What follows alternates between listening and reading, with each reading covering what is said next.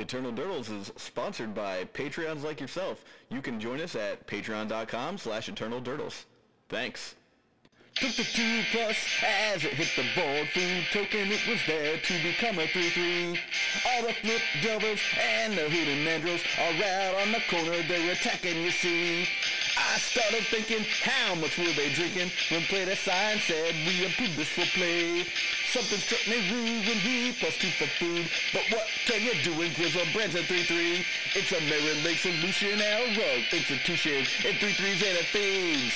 And then it goes. Give them the food, the elks, the antelopes. Give them the food. You know I'm an antelope. Give them the elks, the food, the 3-3s on my battlefield. Oka was playing and Tom McGrath was singing on the 6 plus as we delved up the yard. With their name coming and the 3-3s are bumming and they all come from some food tokens. I said, why even bother as I pick up the walk of Mr. FIFA Crowns? Please let these 3-3s on. Dude, Oko is a metagame pearl and play design said nothing wrong. It's a Mirror solution, now a rogue institution. It 3-3s and it thieves. And then it goes. Give them the food, the elks, the antelopes. Give them the food. You know I'm an antelope. Give them the food, the elks, the 3-3s on my battlefield. On my battlefield! Yeah, yeah, yeah, yeah, yeah, yeah, yeah.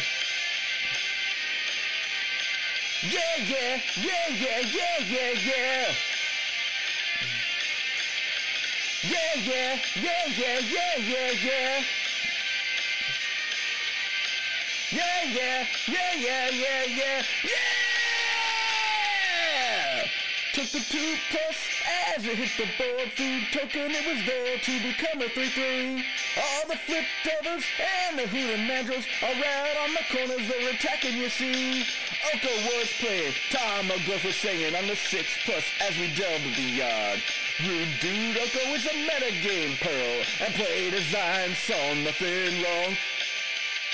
The food, the elks, the antelopes. Give them the food, you know I'm an antelope. Give them the food, the elks, the 3-3s on my battlefield. Give them the food, the elks, the antelopes. Give them the food, you know I'm an antelope. Give them the food, the elks, the 3-3s on my battlefield.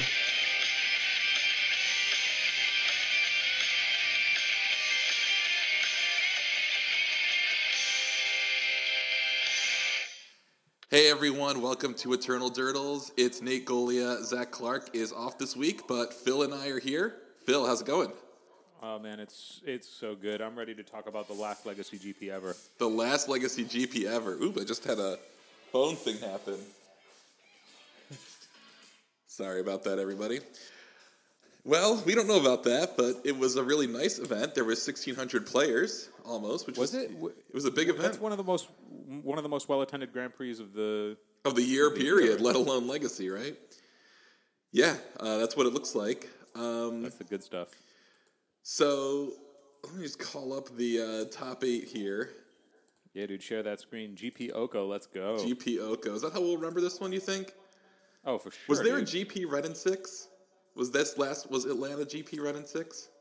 I mean, you could argue that this really was just GP Veil of Summer, but I think, Oko being the mythic and, 7 copies in the finals. 7 copies in the finals. Yeah, how many Veils of Summer in the finals? 1. Well, there were 2 Veil of Summer main in the Miracles list. 4, 5, 6. Yep, Oko squeezed it out, so to speak. Oko squeezed it out. Oko squeezed it out. That's we're going to say about him. Okay, so we have in 8th place, Matt Brown on Show and Tell with fairly straightforward list here, it looks like. Arcane Artisan is a sideboard. No, dude, this deck is super unique in that 4 days. This is just the Show and Tell days list. I got nothing. I was gonna try and talk big game on the Submerge and the sideboard, but I've got a Submerge story. We'll get to that later. 4 days instead of 4 spell pierces usually in that slot, maybe? Yeah, I mean, I think that's just more conducive to somebody who's looking to jam. Yep. We're just going up. 7th place was Eldrazi. This has 3 Once Upon a Time, but no way to cast it. Just double checking here. This No, he has a Savannah. 1 Savannah, 2 Windswept Teeth. Okay. Well, there you go. I wonder what the testing process looks like where you are like, you know what card needs to get cut here? The Once Upon a Time. The 4th Once Upon a Time. Yeah, there has to be some logic behind it, right? Because like the value of it is when you put it into your opener, and I get that like 3 is like the number that one plays when they're looking to only draw 1 over the course of a game, but Once Upon a Time specifically wants to be leveraged by seeing it in your opening hand. So there's got to be a rationale behind cutting the 4th, and I have not come to terms with what that could be. Well, I guess I missed the 4 Mox Diamonds. I just totally glossed over that and read it as some other Mox, I guess. So there's 25 lands, 4 Mox Diamonds, 1 Savannah, 2 Windswept Teeth, 6 Thalias, 2 Palace Jailers. So this is a white Eldrazi deck. It's a cool deck.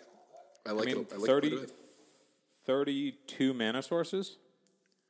That's not that unusual. That's the ones that play like Simian Spirit Guide and stuff. Like, that's what they've got. Yeah, no, 32 mana sources. I mean, probably. But Once Upon a Time isn't always a mana source. It also is when you've drawn your, 17th land, you get to dig 5 more for your. Oh, I mean that's where I'm like I get you need to have your land density high enough to support 4 Mox Diamond, but I'm also wondering what's the world where you get the 4th Once Upon a. I mean, the thing is there's no way that Yannick hasn't had literally only that discussion about this deck list, right? Nobody else is talking about anything else going on in his deck list. Nobody's talking about the 6 Thalias that he's got. Everybody's just like, dude, 4th Once Upon a Time. What's up? 1 City of Traders, 4 Mox Diamond. I guess that makes sense. He's trying to cast Palace Jailer. I think Palace Jailer is really cool. I mean, this deck's going to start drawing more Reality Smashers. That sucks. Yeah, this deck being labeled as Eldrazi aggro is really a misprint. This is Eldrazi taxes, but that's fine. That's cool. Dredge by Andreas Gans with, here it is, 3 Fiery Islet. So I played against this deck today in the league twice in a row, and I thought I was being pranked somehow. Not like I'm on hidden camera, but I'm like, is there some sort of weird thing that I don't understand where they're cheating, where they're playing like this weird Dredge deck that has Fiery Islet, and now I see it is just in this deck. Dude, it's just worse Cephalid Colosseums 5 through 7. And I think what's awesome about this, what's so innovative about this list, and I'm really happy that it made the top 8, so we are, charged to discuss it, is he did 2 really clever things. One, he was like, get past all of this GAC nonsense in Dredge. You guys are playing the wrong card from Modern Horizons. So that in itself is already fun. And him recognizing that Cephalid Coliseum is the best card in the deck. Yes, I definitely got destroyed by the Cephalid Coliseum. And this... Go ahead. This is just a dual land that they don't really cast anything that's not blue or red. They have Careful Study and Faithless Looting and Breakthrough, right? Insolent Neonate in this deck? Insolent Neonate instead of Putrid Imp, right? So that's... Dude, Insolent Neonate... He is...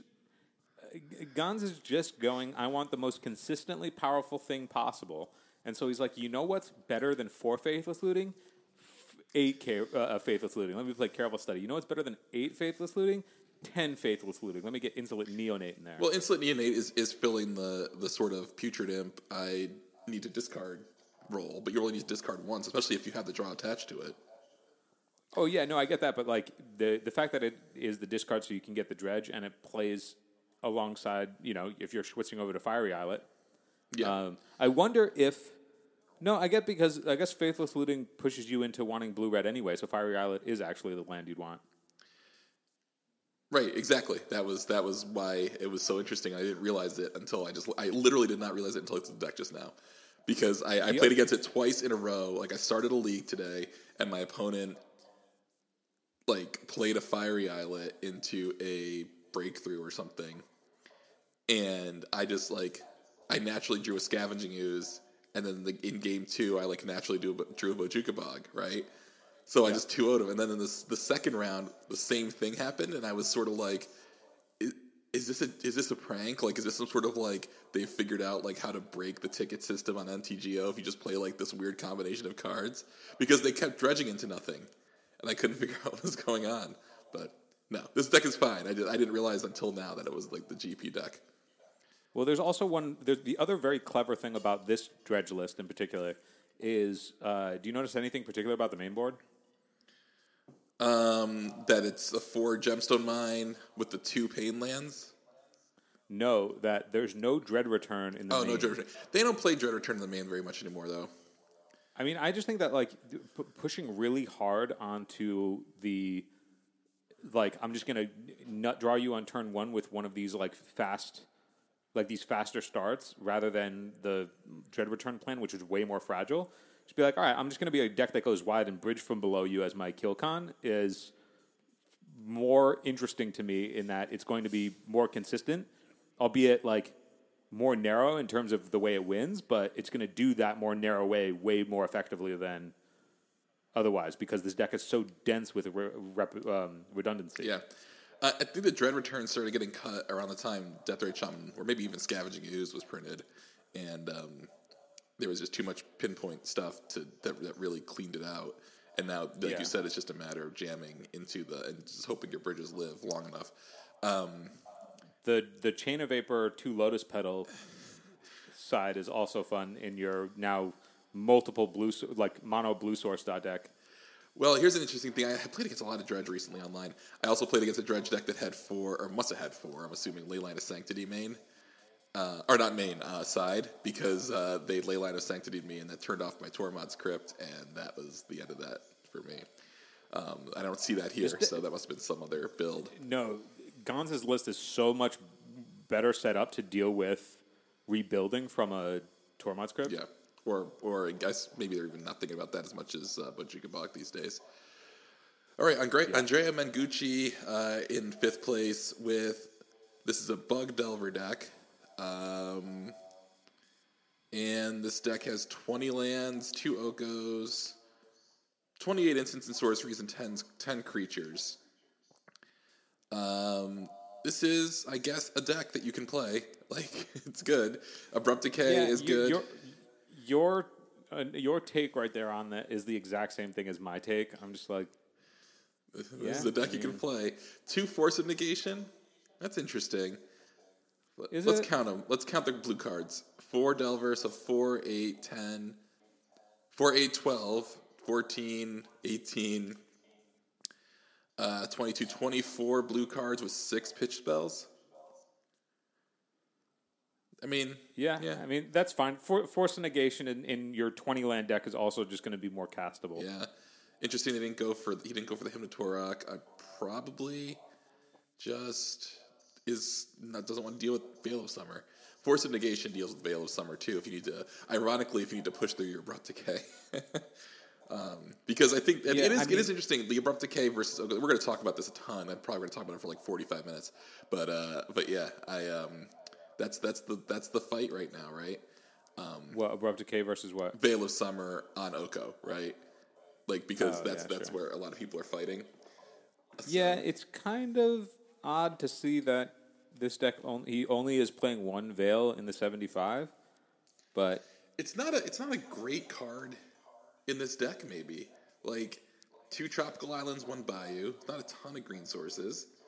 You want to hold up Veil of Summer, or do you want to jam your Oko? I don't know. Yeah, I guess being in a deck where you're just going to be exposed to Wasteland 100% of the time, that you're not always going to have a solid green source. I guess that's fair.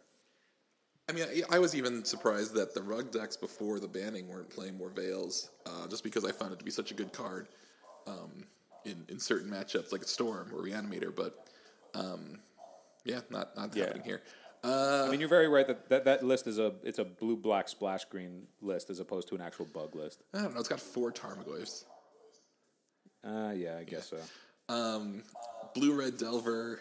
This is 28 instants and sorceries again. 18 lands, 14 creatures. So 28 it's an okay number. It's better than the 26 that you used to see in some of these Delver decks. One thing to note about the Delver decks at this tournament, when they gave the metagame breakdown about this, they split all of the Delver decks into their respective like color combos. And so they gave the percentages for Blue-Red Delver, Bug Delver, Grixis Delver, and Rug Delver, and classified them as different decks. And I get that they have different payoffs at the end, but at the end of the day, it's similar to like, you can categorize all the Chalice decks as Chalice decks. I feel like you should be categorizing all of the 4 Wasteland, 4 Days, 4 Delver decks as Delver decks. And if you do that, the actual percentage of like Waste, Delver, Days decks that were played was 20% of the field. And that's misleading when they are like, yeah, this Delver variant is 4%, this Delver variant is 5%. And you're like, oh, but I'm actually going to be playing against Delver Days Wasteland 20% of the time. I don't know if we should revisit that point or talk about it now. Let's talk about it now. Because what is the I agree with you, by the way. I think that there's a lot of like, well, every Delver deck's different. And it's like, well, no, because like most of the time, what are you breaking it down to? Well, I don't want to play into Days, you know? And they're going to play some sort of, you know, they're going to hit me a bunch of times with the Delver. I got to figure out how many times I can take a Delver hit, right? If you're playing against the card Bayou in the Delver deck, you don't have to worry about Lightning Bolt. But if you're playing against the card Volcanic Island, you don't have to worry about, I guess, Abrupt Decay. The difference here is, like, the 4-color versions fell off the map when Ren got banned, which makes sense. Mm-hmm. And the only differences that really you have to consider are, okay, if you're Bug, then you're a little bit more board controlling between Oko, Abrupt Decay, and, like, green cards. And then if you're not that, then you're probably on Stifle, so you're more mana denial centric. But all of them are functionally trying to play the same early game, which is play a Delver and never let you cast a spell. I agree with you, and it's interesting. Like, I mean, the question is like, for what deck does the fact that it doesn't have Lightning Bolt make a huge difference? You know, that's I think that's always the question. You know, I think that the one distinct difference is. I mean, it's sort of the same if in the regards to Oko being able to make 3/3s, but like if I'm playing a Jace deck and I know that you're not playing Bolt, then I don't have to think about upticking versus brainstorming. I'm always brainstorming. Yeah, like that's one. But you've now resolved the Jace against this deck, against one of those decks too, right? If I've gotten to that point, I'm not thinking, oh, like obviously I'm playing a Jace deck, so like. That Lightning Bolt that is just sitting in your hand, I have to uptake. Otherwise, I'm just going to trade my Jace. Whereas if you're playing Bug, I know my Jace is going to get around Abrupt Decay. So you know. No, I agree with you, but it's also like if you're at the point in the game where there's a Jace where Jace is happening, right? Either the opponent, if they're holding a Lightning Bolt, like you're probably close to dead anyway, so they might just bolt your face. You know, so you got to think about -2 or -1 on their threat if you can even do it. You know. You know what I'm saying? So it's even then, it's like it's a corner case. I mean, maybe like you know, in Storm, if you're like thinking about ad nauseum, you don't. You know, there's Lightning Bolt's more of a consideration. I think that Dreadhorde Arcanist with Lightning Bolt is a big time consideration too. Which this deck has 4 of them. Mm-hmm. Yeah, there's. So moving on from the idea of like all the Delver variants should have been put together and like if they just had said like Delver 20% of the field, like there would be a bunch of red flags, like everybody would be discussing like, wait a minute, how can a fifth of the field be this one deck? Is that an issue? So it gets to fly under the radar because of that. But one thing to notice about all of these lists with the way that all of the 2019 power creep has influenced the format is 2-drops. And specifically, non-blue 2-drops are exceptionally positioned right now. Because all the decks that are trying to play Okos and like the other 3-mana Insane Walkers, it pushes people away from Spell Snare, which makes all of the 2-drops way more effective. Because then those 2-drops, if they can pressure those really impactful 3-drops, means that you're going to be in great position. So like, Tarmogoyf looks a lot better. Dreadhorde Arcanist looks a lot better. Any non-blue 2-drop is going to be better. Young Pyromancer has made a nice comeback. Yeah. Yeah. It's like, if you're not those things, like, yes, you can still like get Oko plus, but then you have a 3/3 on the table that they're going to have to, engage with. I mean, when we get there, the big thing that I've learned from seeing all these stats from this GP after the ban is being a non-blue, non-creature or artifact card is just so positioned well to like just be a scalpula right now in this format. This deck is gonna really throw your all Delver decks are the same. This deck, this third place deck, which is also labeled Bug Threshold or Bug Delver, has 9 creatures, 4 Delver Secrets, 4 Tarmogoyf, and 1 Plague Engineer. It has 26. It's 20 lands, 26 instants and sorceries, 5 other spells, 3 Okos, 2 Bitter Blossoms. Now, Bitter Blossom with Oko. Bitter Blossom and Oko, but also Bitter Blossom. I would love to hear with Tassone. Is that how his name pronounced? Lorenzo Tassone. Yeah, that's how I would love to know how good Bitter Blossom was for him throughout the whole tournament. Because if looking at the top decks here, the first place deck had 3 Okos. The second place deck had all 4 Okos. This guy in third place is playing 3 Okos. Blue Red Delver didn't have any, but then Bug Threshold had X Okos. This was a very Oko-centric top 8. And if the top tables were surrounded by Oko, Bitter Blossom is really good at just like knifing those kinds of decks. Well, look at your point: non-blue, non-artifact, non-creature, permanent. Yeah, it's the perfect. Yeah. It's the perfect one.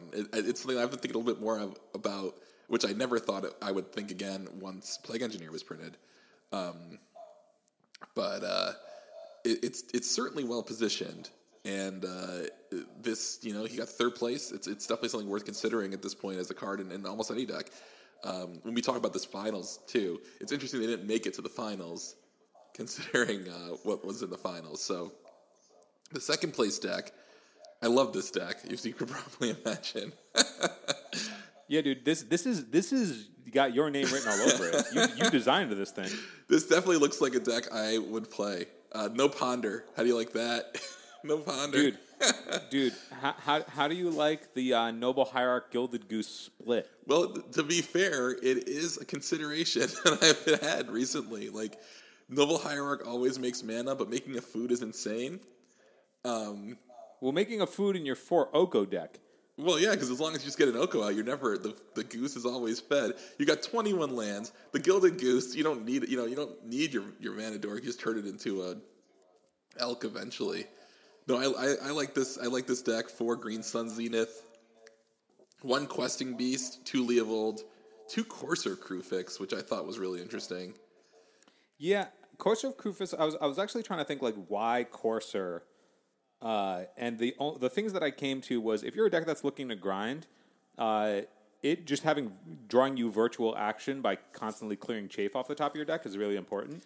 But also it works really well with Sylvan Library to dig you further in your Sylvan libraries. But the other thing that it does is once again we're seeing Oko's influence. A 2/4 is really good at blocking 3/3s. Yeah, right. That's what I was going to say. It blocks a 3/3. I hate that Questing Beast is in a top list, though. Why? Oh, because that card is the worst goddamn design that's ever happened. It says a lot, and nothing it says matters. it's like it's boring, and there's no interesting play to it, and the design is just clunky and undeveloped, and just like the card is just so inelegant that it's. The only thing I would say about it is after playing it a little bit, because I don't like this, like, we got to solve a bunch of problems. The funny thing about Questing Beast is that its interaction with Oko is so bad, because all the elks can block it, right? And even if it gets through, it doesn't get close to killing an Oko. You know? Yeah, it'll trade with every one of the 3/3s because it has Death Touch, but like just the like. Well, it's one of the 3/3s. It's a 4/4. It's a 3-headed creature, and each creature gets to have an evergreen keyword and then its own ability. So it has 3 abilities plus 3 keywords that are all just ham-fisted and have no interaction together. And then it's like, okay, well, if it's a 3-headed thing, why is it a 4-mana spell rounded out at a 4/4? Yeah, it should be a 6/6 for 4. It's like either make it a 6/6 and have it be in a thing of 3, or make it a 3/3 for 3. And hold on a second. Hold on. I'm just looking at the sideboard. 2 Carpet of Flowers, 1 Fairy Macabre, 1 Caracas. No, there's no land search in this deck. One Karakas. One Leyline of the Void, which you just love to see it. One Meekstone, 2 Plague Engineer, 2 Pithing Needle, 1 Plague Engineer to go with the 2 in the main deck. 2 Surgical Extraction, 1 Trinisphere. 1 Trinisphere. 3 Veil of Summer. I love 1 Trinisphere. This is great. This is like a Nick Fit deck, but they forgot to play Veteran Explorer. There was 2 of something in the board to match the 2 in the main? No, there's 1 Plague Engineer in the board to match the 2 in the main. Oh, yeah, 2 in the main. Yeah, and then 2 Pithing Needle, 1 You're just Meekstone. like... My second place homie over here is just like, yeah, dude, Meekstone. Questing Beast doesn't tap. Yeah, plus you can like get all your Noble Hierarchs out and your Course of Krufix untaps under Meekstone. There's your answer. There it is. We found it. Also, Meekstone. This deck is really a Meekstone deck, is what we're saying. This deck looks like it looks like it had a Karn board with the 1 Meekstone, 1 Trinisphere, and then they took the Karns out. I want to know, like, how much was leveraged on the fact that Oko is just insane, and then 3 Veil of Summer probably did an immense amount of work for him over the course of the day, but like, how much Brewer's Advantage did he just have throughout the whole day? Well, the funny thing is this deck is just exactly the kind of list of cards I would have vomited out, and probably did at some point, and went 3-2 within a league, just because Oko is insane. Like, I went, I won games with, like, straight-up food deck, like, trying to, like, use the cat oven. Like, Oko is really good, and 1 Leyline of the Void, 1 Karakas. The thing is, the funny thing is, too, you could have put a Elvish Reclaimer in here to search up your 1 Karakas, 2 Wasteland. Yeah. I mean, there's a lot of things that you could say you could do to this deck for sure. Well, they lost in the finals to Miracles, and this is the new standard for Miracles. It has 20 lands, including 2 Mystic Sanctuaries, 7 snow-covered basics, 1 Tropical Island, 1 Tundra. Yeah, so there's the nuances of the changes that are made in this deck. I will let just clear up some ideas here for why certain cards are more powered than they otherwise would be because of 2019 mistakes. So obviously, Oko and Veil of Summer, they don't really need much explanation. Okay. But the card that's going to have a lot of heat on its head going forward is going to be Arcum's Astrolabe. That's not really a secret either anymore. But the card that Arcum's Astrolabe really enables in a way that it like almost turbos it is Mystic Sanctuary. So because Arcum's Astrolabe makes it so that you can just continuously play islands but still have all of your colors in your 3-color deck, and then also just be able to play your Mystic Sanctuary untapped and recur a spell on your turn 4, means that your Mystic Sanctuaries are going to be way better than they otherwise would be if you didn't have the free mana fixing. So that's like a subtle interaction that may not get as much press looking at the list. Yeah. But it is a huge factor in why he can play 2 Mystic Sanctuaries and have them always be great. I thought you were going to say Teferi because it bounces the Arcum's Astrolabe and then you get it. No, that's just like a known decent play that, like can recur some advantage having a permanent. But, like Mystic Sanctuary being an absolute nutter butter in your, Miracles list and having it be consistently available to you on turn 4 without conceding any color consideration between your 2 Ice Fangs, your 2 Veils, and your 3 Okos in the main, plus your swords and your Teferi. Don't you just want to see an Ice Fang and a turn draw Terminus? Oh, is that? Yeah, dude. I mean, honestly, if that's the play, then that's just like cycle into Terminus. So good. Yeah. So what's with the 2 Veil? So we get 2 Veil of Summer, 2 Ice Fang Coatl. I'm gonna click this here. 2 Ice Fang Coatl. Those are like flex slots, right? I think, because he's playing 2 Force and Negation, so he's playing 6 Forces main, he's also got to be aware that people are playing more Forces, right? Yeah. They're just like, you're not just on 4 Force of Wills anymore. People are on 5 to 6 Force of Wills. Well, I'm just asking, what was that before? Would that have been like accumulated knowledge?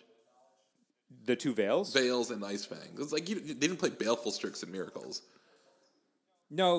Like the 2 Veils and the 2 Coatls are either your they're either your accumulated knowledge slot or like your flex like Spell Pierce, Spell Snare slot. You're just like early game interaction to try and make sure you have time to hit your land drops.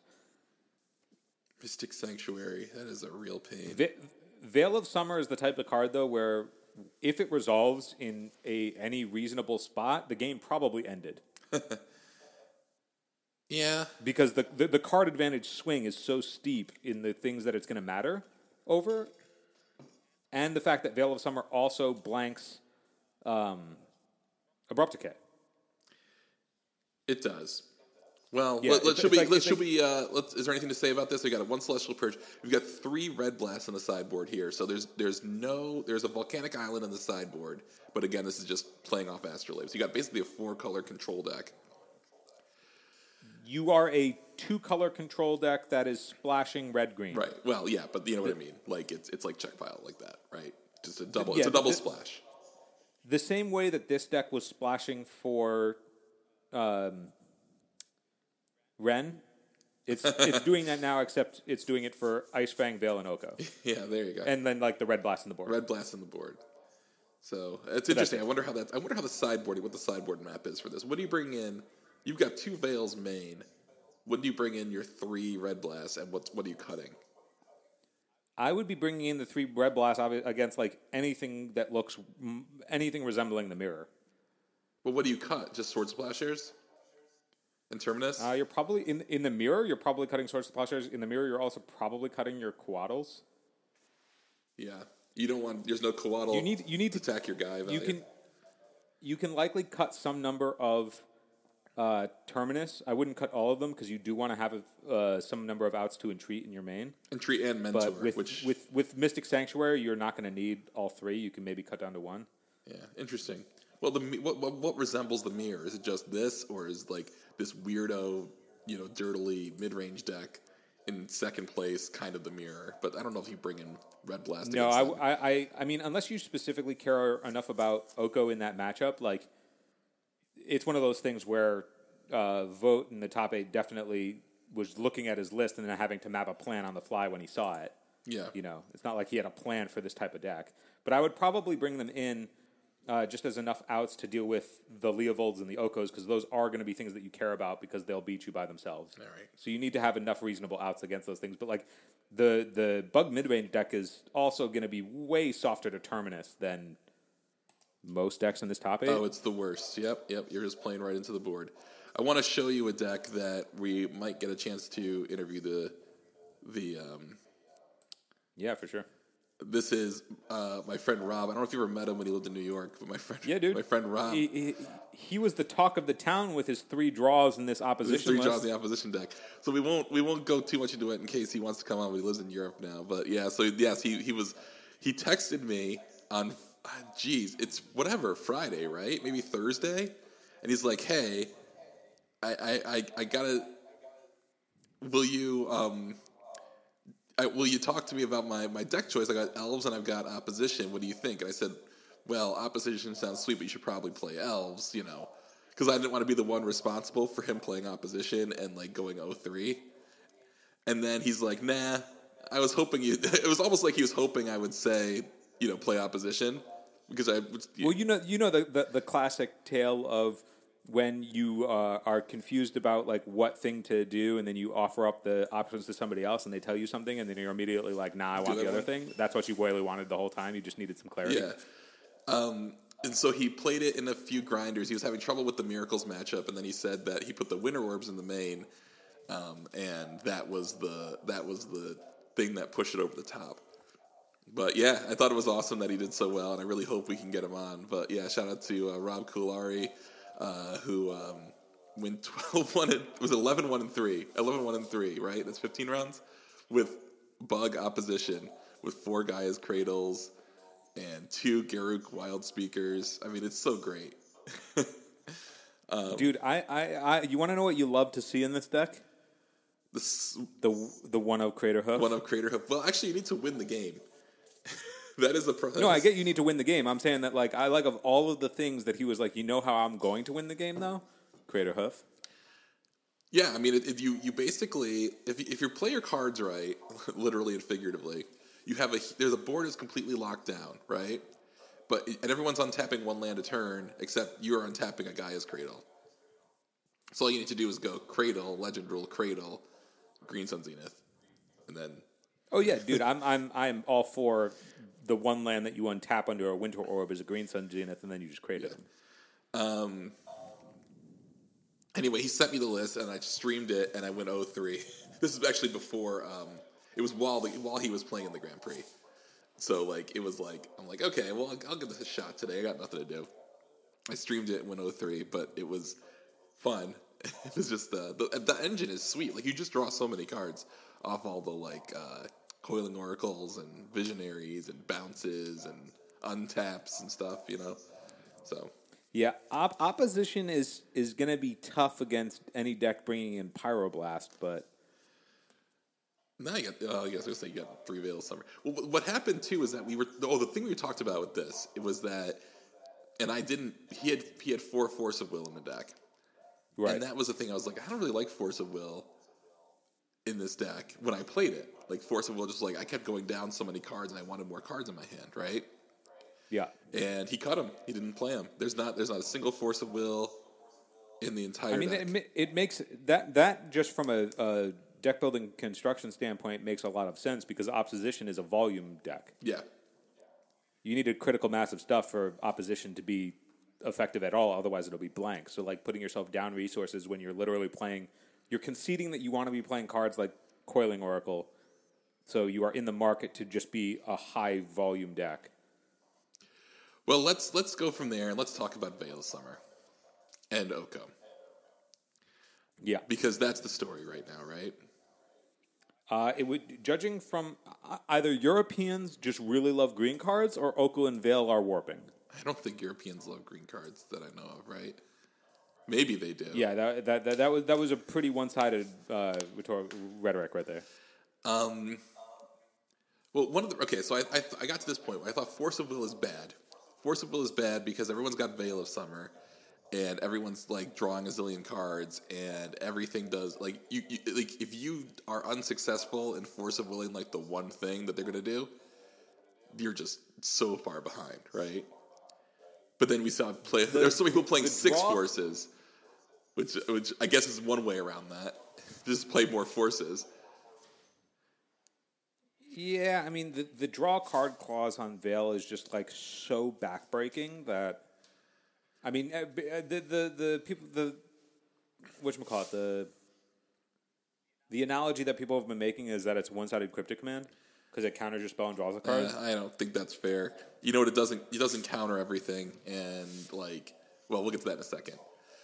My point being was like I thought Force of Will had lost some value because of Oko and Veil, because Oko was such a dominant card, you had to counter it, but it also like it was like the bomb density was so high in decks playing it, like if you like went down 2 cards to force an Oko, they could just have a second Oko, you know, or something like that, right? Well, the bomb density is one of the reasons why people have been having to move up to more than 4 forces. Because you're playing so many of those cards, right? Well, the games more or less become about just sticking one of those bombs. Like it's way more battle cruiser with Planeswalkers. Yeah. Force of Negation hitting Planeswalkers is good. Well, it's also like if you've got 8 cantrips, you might as well just play 6 forces, I guess, right? 8 to 10 cantrips. Plus 4 Delvers. I don't know if it's the cantrips really have any means of like, oh yeah, you need to be able to find your forces. It's that no. Like, it's food for them is what I'm saying. Oh yeah, like being able to support the blue count for those cards is rarely going to be an issue. Because I was thinking there's a lot of bombs that aren't being played. And the bombs that you're playing are also blue. Yeah, so that's where I'm going. Like, yeah, your blue count is going to be fine, especially since like Force of Negation also has like the 1 or 2 of after your 4 forces. It being a 3-drop means that it actually is going to be hard casted way more often than Force of Will is, and it's going to be fine in those circumstances too. And because people have been cutting Spell Pierce to play Force of Negations because you need to interact for 0 mana a lot of the time when you're playing your sorcery. Like, you're playing sorcery speed bombs that cost 3 and 4 mana. Yep. So you need to be able to interact for 0 mana. You're not going to have the 1 mana up all the time. Even though Spell Pierce is also very good against combating those types of walkers, it's like, it's fine, but you're going to just get clipped by, like, Veils and stuff. Okay, my big take about Veil, that where I say I don't like that it's being targeted so much, is that 4 years, everyone said we need to give other colors a way to interact on the stack, right? It's not, we need to give other colors a way to interact on the stack that's worth playing, right? We had Silence, there was Autumn's Veil, which is Veil of Summer, but not as good. They've done stuff, right? And we finally get that card, and it just gets sucked up, and now it's being used to win counter wars. I think Veil of Summer as a defense card is fine. One thing to, like, I don't know, I'm on your side. I'm totally fine with, like, other colors getting, stack interaction. I think games that are played on the stack and, hidden information are way more compelling than, like, slam my questing beast and, whoa, shucks, attack you. I mean, that's a questing beast is just an Eldrazi in disguise, right? But like, yeah, you getting like green cards and getting stack interaction is great. I'm all for it. I think giving it something that's like it being draw a card is the egregious part of that card. If it was like counter a spell, make a 2/2. That's interesting. Or like get some other like. Quality thing in green that like draw a card just makes it so it's ubiquitous, right? Like the blue decks are interested in that, and for what it's worth, like because the blue soup cards are forever going to be so good, like that's just the reality that we live in. Is that Ponder, Brainstorm, Force Will are always going to be the backbone of the majority of decks in the format. Any card they print that is like format warping is going to be consumed by the blue cards. Ren was a red-green card that decks were just splashing red-green for. Like, fetch lands enable perfect mana bases, so any deck can splash whatever they want whenever they want. So any card they ever print that's not blue is just going to be absorbed into blue if it is good enough for those decks to enable off of their blue soup cards. That's where I think we have to start looking at the sort of holistic view here, right? Because we've now got a situation where every time we get to a position where there's the blue soup is too deep, for lack of a better term, right? Oh, they're playing check pile. Oh, they're playing Ren and 6 in all these decks. Oh, they're Astrolabes in all these decks. It's always like, why do we need? I'm just looking at like, why do we need Oko? We need Oko. Oko's miserable. Oko's terrible. It's terrible gameplay. And I again, you saw it and I didn't, and I respect you for that. It's just so bad. It makes every creature and artifact terrible. It just makes every creature. Like, you can't play like a Winter Orb. You can't play. I mean, like, even though Rob did, but like Winter Orb is like the card I was thinking of for this before he went 11-1-3. But like Winter Orb or like Grafdigger's Cage or Pithing Needle or anything you want to play, just like an incidental artifact, is just erased by this card. And then any creature you want to play is erased by this card. And it's so bad. We don't need Oko, And Oko is pulling green into the blue shells, and it's also creating the Abrupt Decay arms race, right? And that's just incentivizing Veil Summer more. My question about Veil Summer is, if it's that good, why don't decks play red and white? The card does nothing against, like, literal nothing against red and white. You get what I'm saying? I get what you're saying. You have to come up with cards in red and white that are worth playing. But like, there probably are, but Oko just soaks up so much of it right now, Like, well, Oko also, like, the cards that are in red and white, yeah, you just said it. Oko is gonna cut those axes. Well, it's not. Yeah, like, I mean, like Dreadhorde Arcanist, right? And it's a thing. Like you hit and say, okay, we hit Oko. then you got Dreadhorde Arcanist sitting there, waiting to just be, like, abused by the blue shell, and then we're gonna lose Dreadhorde Arcanist. Like, at some point, there's gotta be a look, not necessarily at Brainstorm. Brian Hockey loves talking about getting rid of Ponder, and, you know, there's a possibility there. I still think Delver is just like why? It's only a year older than Deathrite Shaman. It's not like it's been around forever. We gotta have Delver. We gotta have Delver and Oko and True Name and all these cards. Like, we can't just, like, get rid of them and see if some of these cards open up new avenues of interaction. You are certainly not wrong in that, like, all of those cards are definitely, like, in the wrong part of the color pie. Delver's way more of an egregious color pie break than Veil of Summer. Veil of Summer isn't a color pie break. If Delver's secrets can exist in blue, then green can get Veil of Summer. I don't think that Veil of Summer is a color pie break. I don't think it is either. I think it's just it's very pushed, and it kind of reminds me of. I mean, I know, like, in their minds, I don't know if they were trying to make a Veil of Autumn that was actually playable, because, you know, in the article that in their ban announcements when they've removed Veil of Summer from the other formats, they were like, oh, we tried to make Veil of Autumn actually playable, and we went too far because draw a card is overwhelmingly powerful for a mana that's going to also trade with a card. So it being a divination at least for 1 mana and stole your mana for the turn, that's, like, similar and reminiscent of, like, the same argument that Mental Misstep had when it got banned. It was like, oh, this card is not only good because it is a free counter spell, but it's because it stole the mana for free. It's the same way where, like, this card replacing itself is such a swing that, and it's stealing your mana, that that's what's pushing it over the top. Right, but it's also being pushed over the top by the fact because no one can get out of their own way and play red and white cards. Like, it does nothing against red and white cards. It does nothing against this. It doesn't even do everything against every blue card. It doesn't do anything against a Show and Tell. It doesn't do anything against a True Name Nemesis. It doesn't do anything against an Entomb.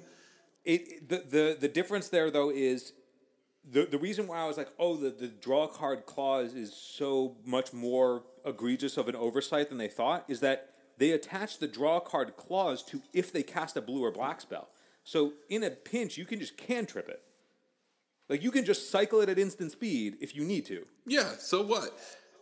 It's got cycling. No, it's the color holster with cycling. The cost of playing the card, like, the downside of playing the card, you're saying play red and white cards.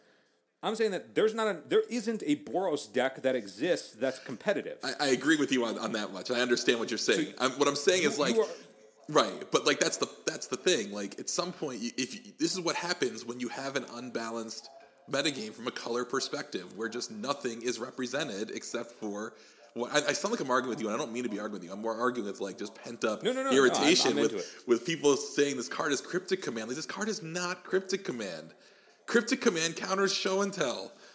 You know? Cryptic Command does not counter Show and Tell at 4 mana, bro. Come on. Well, it doesn't, but it theoretically does. Cryptic Command taps It's reminiscent True Name. of the most common parts of Cryptic Command.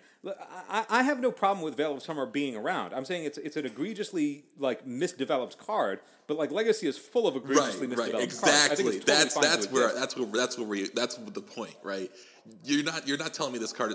You're not telling me this card is too powerful. You're not taking this one now. You're not taking this one. You took Top. You took Deathrite. You took Ren and Six. Just take something else. And instead of we just sit around and wait for the best Delver deck every time there's a banning. And you and I, dude, are on the same page that Veil does not need to show up on a Legacy ban list ever. It's going to. It's going to get whacked. I'm not there. It's going to get whacked because they whacked it in like, every other format. It's going to happen. I'm on the side of that Veil is an egregious development mistake, and they need to stop making development mistakes. But, like, that's where development mistakes are all Legacy is. So I'm fine with it existing. I think that the actual... I mean, once again, as always, the problem with the format and why it always devolves into, like, what's the most format warping mythic we can play, and we just get to free roll splash it, is because fetch lands make it so that you can play whatever you want and never get punished. I think that's the reason why, like, the actual card that's going to be on the ban list, like the hit list going, the chopping block coming up, is going to be Astrolabe. Because you're playing all of these 4-color, like the 4-color soup decks or the 3-color whatever soup decks, they're getting to do that without being susceptible to mana denial or mana disruption because of Astrolabe. Yeah, I mean, a lot of people predicted that, and I think that it's weird because we kind of like sort of just lean into a ban discussion without introducing it, and it's kind of like not because we're necessarily ban hungry, but I think everyone. It's one of those situations like everyone knew this was going to happen. Like everyone knew this was going to happen. That this was going to be you could have guessed this top 8 the second Red and 6 was banned. Like it's bizarre. Yeah, I think that the one issue is like you could argue that the fact that Oko is showing up in all these different kinds of decks is an argument to put him on the chopping block. I don't think he needs to be. Like, is the card unfun? Yes. Does it have any means of interaction that you can really play against it profitably? I mean, not really. It's always going to generate a permanent for the most part, and it's like, but you have Decay, you have Pyroblast. It's a 3-mana spell that can get caught by all the counter magic. Like, there's enough ways. Like, I don't think Oko's going anywhere. I think it's just going to be part of our lives for the foreseeable future. But I think Astrolabe can go, and I think it's for the same argument that you banned Deathrite, where you were like, hey, and Red and 6. This turns and Red and 6. turns all of these decks into homogenized, play whatever colors you want, and not like. I get that, like, we're always going to have that to an extent because fetch lands, but at least fetch lands have the downside of you can play your 4-color deck, but you're going to be susceptible to Blood Moon and Wasteland. And Astrolabe just fixes that inherent flaw in that game plan, and I think you can remove it and have the format be healthier for it. There's a question. I mean, the question is if we should be having. I think like we should. A lot of people have that take as well. I like if it doesn't go. I won't be. I'm not going to be one of the people that is trying to send pizza to WotC to get rid of it. There comes Astrolabe with pizza. I think that like of the cards that need to go, like obviously the ones that are uninteractive, unfun, and lead to just poor gameplay and are just unfun game pieces. The TNNs, the Grizzlebrands, the Chalices. Like they're always going to be in the conversation. They're never going to go anywhere. But like. The same reasons that they banned all of those other cards for homogenization of the format, I think Astrolabe falls right into that category as well. I think it'll be interesting to see.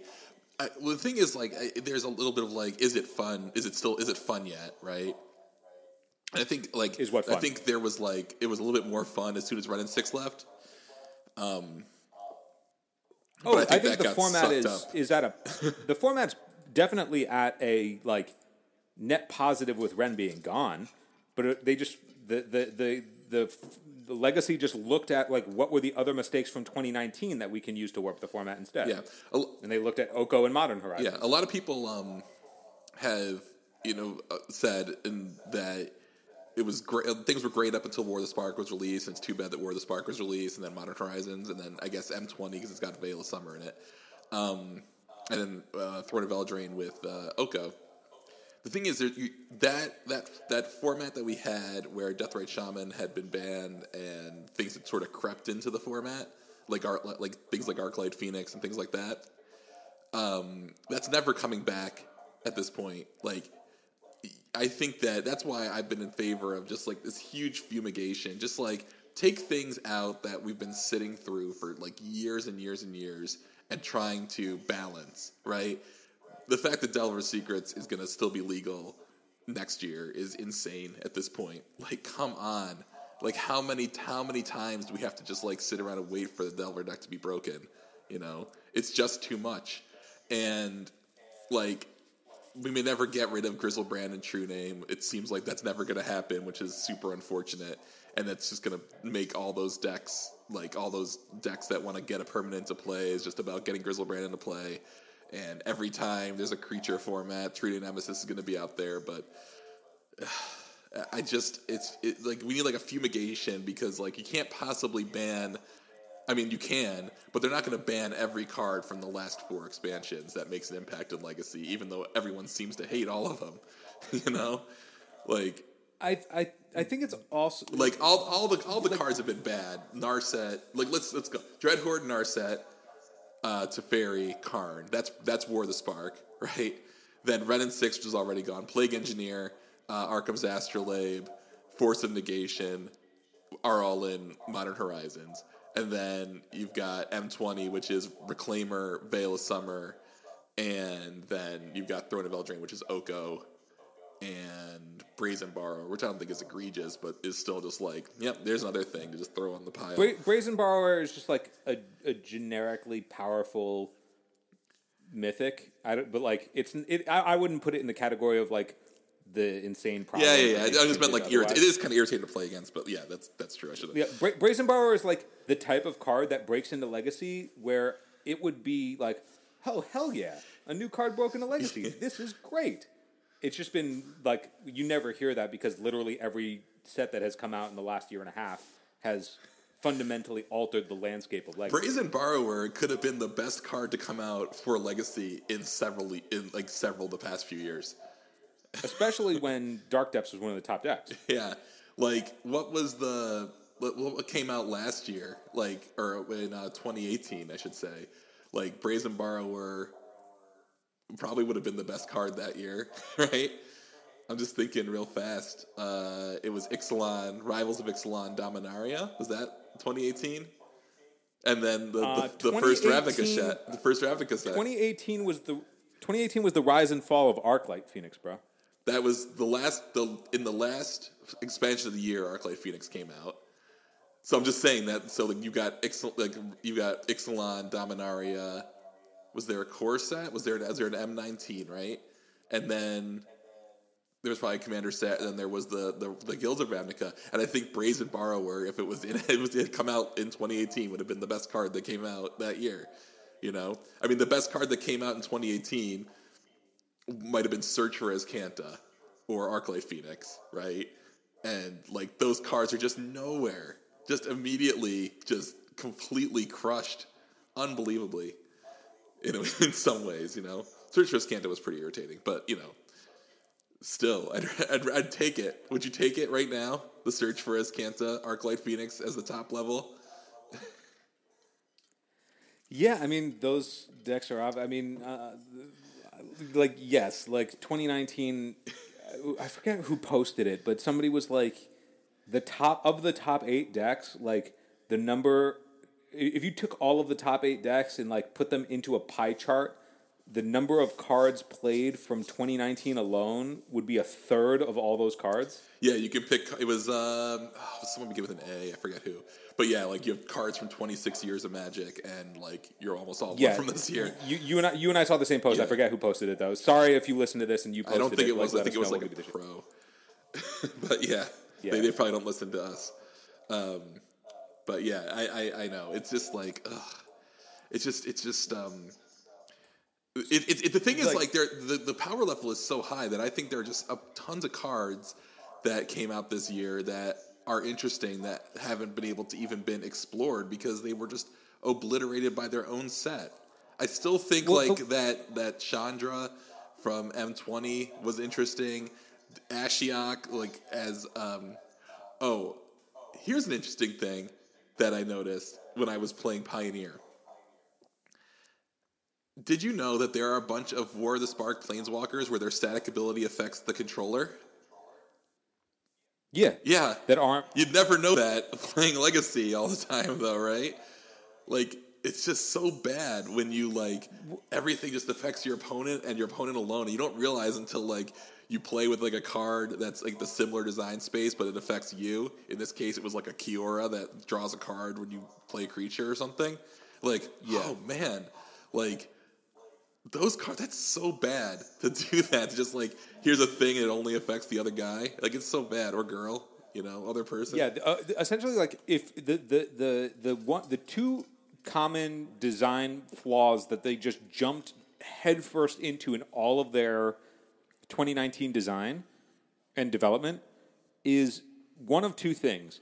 Either they fall in the Once Upon a Time or the Astrolabe camp, where they just make your deck like vastly more consistent than it otherwise would have been, and somehow fundamentally offsets a foundational mechanic of the game, whether it be you constructing a mana base that can support the colors that you want to play, or straight up being a free spell. Yeah. That also like ups your consistency for the early game. So that's one camp. The other camp is they printed a bunch of redundant prison pieces. Yeah. Ren is a redundant, boring card. Oko is a redundant, boring card. Narset and Teferi are prison pieces. Karn is a prison piece. Like, they're all cards that say you either don't get to play with your toys, or I'm going to have the exact same recurring play pattern every turn of the game for the rest of the game. Well, it's interesting you say that too, because it's definitely the exact thing I was thinking. Because like the reason I was thinking was that they just banned Field of Dead and Pioneer, right? Yep. And I was playing Pioneer, and I was enjoying it for the most part, except that the Field of the Dead decks were insane and so hard to beat. You know, they just had so much inevitability, right? Yep. And I was like, this format just needs Wasteland. It'd be just fine with Wasteland, right? I started thinking it would be fine with Stone Rain.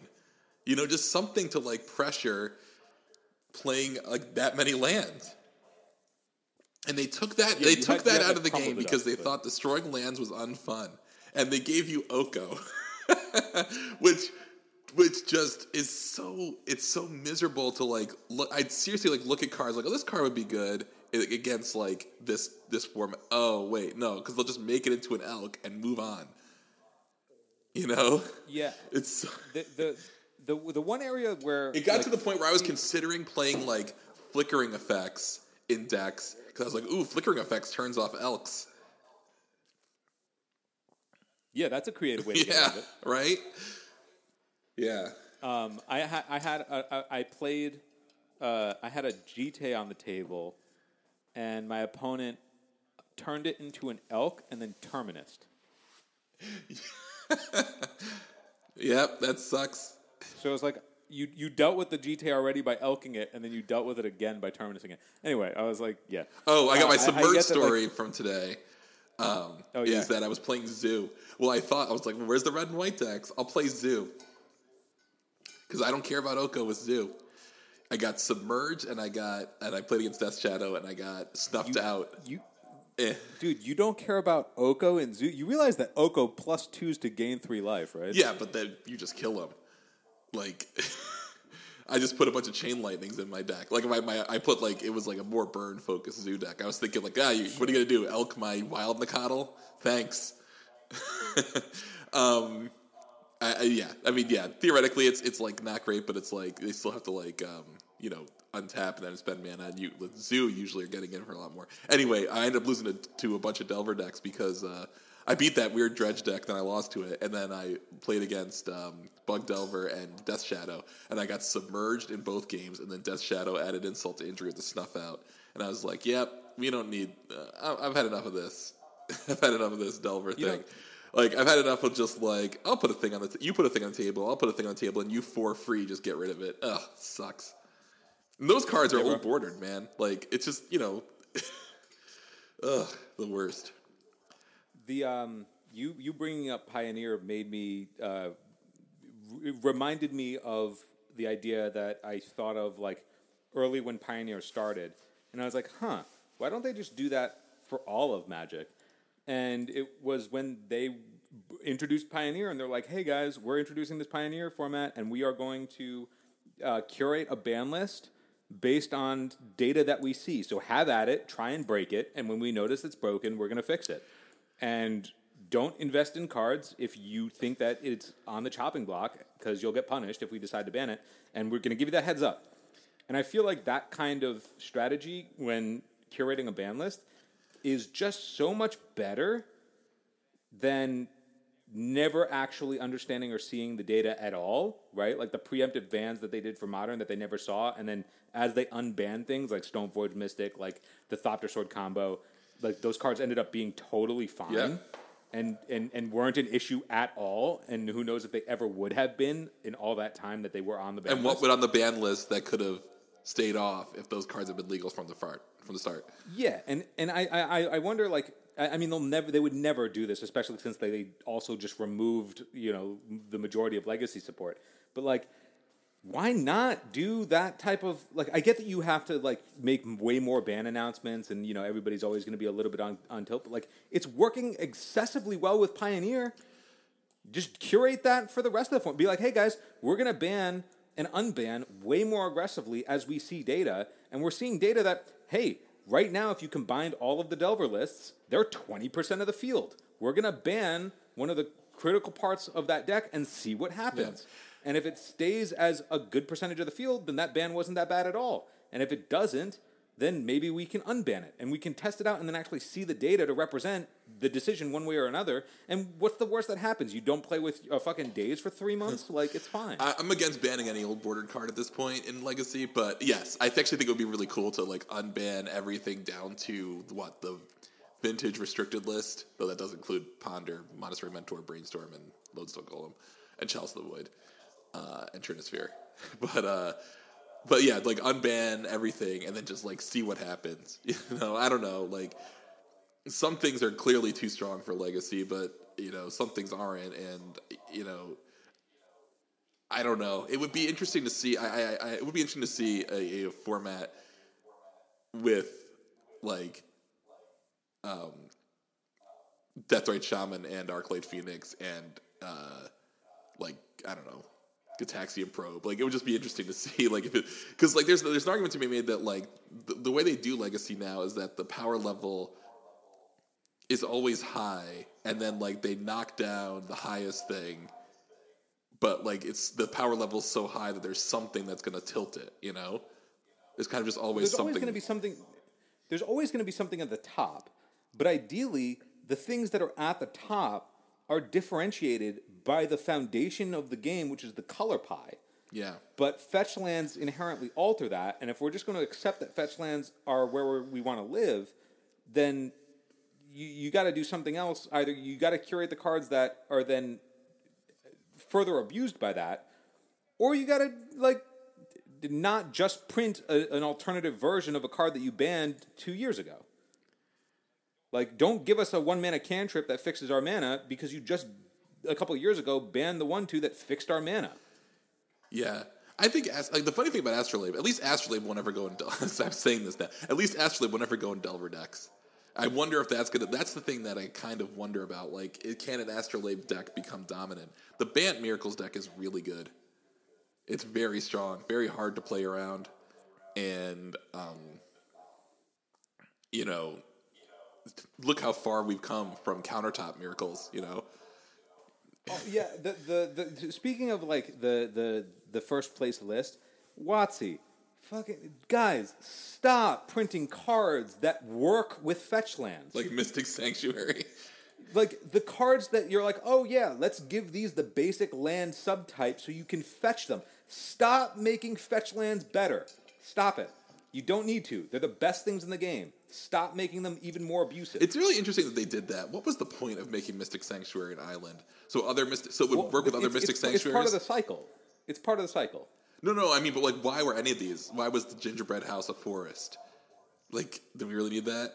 Like, it had to be a... but there's two reasons. Either they were like, oh, this will be cool if you can fetch it, or they were like, well, if you want to play multiples in your standard deck, at least they'll count for future copies of itself. They could have made it. That's it. It's those two clauses are the only clauses. That's it. I know. Either it's you were so thinking bad. to yourself, our standard players may want to play 4 Gingerbread House. How can we make not drawing 2 feel horrible? Or, hey, why don't we print something that fetch lands will just fucking be egregious with? Yeah. Yep. Well... I mean, I honestly didn't... everybody listening, we weren't trying to make this episode be one where we're just talking constant nonsense about how we hate certain things. But, like, these design mistakes, guys, like, they're just so, like, avoidable. Don't, like, this would be sweet with fetch lands. Oh, you don't say. Like, every other thing that's ever been banned or printed and been too powerful. Yeah, this will be great if you cast a bunch of spells. Yeah, well, good thing. Not good thing that's never been a problem. Hey, why don't we make this free? Free's never been an issue. Free's never been busted. Yeah, I don't know, man. That's what we're down to. I like this Eldrazi deck. I kind of want to play this Eldrazi deck now. Dude, I mean, honestly, like, I am excited to, like, play in a format that has, like, I'm still, like, feeling fresh from the Ren ban. Like, I like that the new boogeyman on the block to try and attack is available before every way to attack it is just invalidated because the boogeyman's too good and then the boogeyman has to go again, the same way that it happened in the previous ban cycles. Yeah. But like, I'm still feeling fresh on the boogeyman at the moment. We're going to get to the point where that, nothing can solve it, and then something has to happen. Yeah.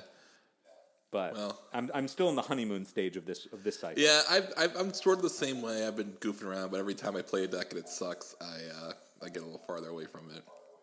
The one deck I liked was the natural ordered food deck. DoorDash. The natural order food deck, the opposition deck is sweet. I will say though, and we can use this as a future reference point for going forward, that if you're ever like giddy or excited about something happening in the format, and that thing that you're excited about is, oh man, this deck plays Questing Beast, there's an issue. Everyone loves That Questing should not Beast. be.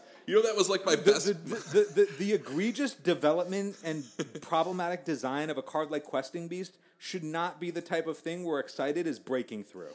I think that like the mythic power creep is not the thing we should be excited about. It's not that powerful though, Phil. That's what makes it so charming. No. I'm using it as the generic example here because nobody's going, oh, Oko's showing up. This is fucking sweet. Everybody's going because Oko sucks and goes, the play against. So awesome. That's why. Like, no, this is the same power creep mythic problem as the other cards that are now ubiquitous, but this one is like the fun of, and therefore we get excited. But you can't be excited about the one thing and then upset about the other things when the inherent systemic problem is mythic power creep. Sure, the problem I'm just telling you, Questing Beast is not that powerful. It's a bunch of abilities that don't like interact with each other at all. So it's like, it's power. It can in any situation. It's basically like a modal card. Maybe that's what makes it so powerful. In that it's like sometimes it's good. Sometimes it's good that it's got haste and doesn't get blocked. Sometimes it's good that it does damage to planeswalkers and has vigilance. Like they're not never all at the same time. Literally has nothing modal about it because there is no way to play the card other than one way. The play pattern of the card is play it and attack every time, no matter what, because there is no decisions to be made. Yeah, but it has vigilance, so you always get to attack with it. It has haste, so you always get to attack with it. Death touch, so it always can attack. It attacks and hits planeswalkers, so you don't have to make the decision of attacking planeswalkers, which are already a problem in the format. You just always attack the player. It removes every decision you could ever possibly the Questing Beast ability is probably the best way to handle planeswalkers. Now, we're going down the rabbit hole here. Please don't construe my Questing Beast comment as a specific target on Questing Beast. I'm using Questing Beast as the representative. We got to go anyway because it's getting late. But yeah, this was fun. This was a fun discussion. I really do think it's so funny how bad this year was design-wise. And it's just like every time you look at the top 8, you're just like, ugh, this was so bad. Why did they do this? Why did they do this to us? Dude, one thing is for sure, though. They are learning really, really, really efficiently that power creep does make a lot of money in the short term. Because all of these players had to go out and get all of these new cards to be competitive. Yeah, in Legacy and in Modern and in literally and then they every created format. Then they created a format where you had to buy more. I don't know if you've looked at the vintage stats recently, but the number of Okos played at Eternal Weekend was also very high. Yeah, we talked to Joe. Yeah, bro. he was attacking literal all of the formats that exist, except for Pauper.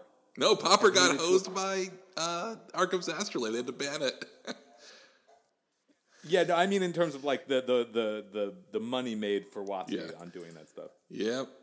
All right, man. Well, thanks everybody. Have a good week. Night, everyone.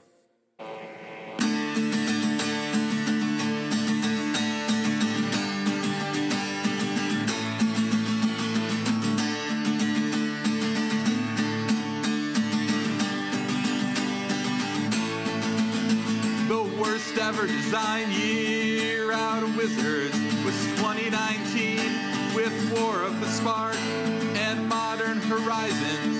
Silly food tokens, Mystic Forge finally broke Mishra's Workshop. The worst ever design year out of Wizards gave us static abilities on Planeswalker cards, a one-sided Null Rod, a free 8/8 legend, and a ley line that got whacked in a brand new format.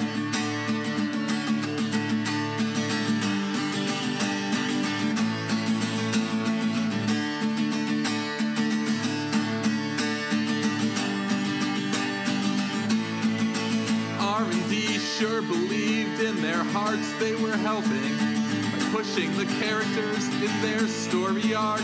So they stopped after like 5 minutes of testing Oko and moved on to the fake playtest cards. And even though Cyrus won a GP with Storm, Ren and Six somehow made Legacy worse. And this was how cards got sent to the ban list while you could still buy them in packs. When you punish your players for playing your game, don't expect them to thank or forgive you. The worst ever design year out of Wizards didn't even get the fixes right. Ban True Name. Ban True Name tonight. Ban True Name. Ban. Grizzle Brand 2.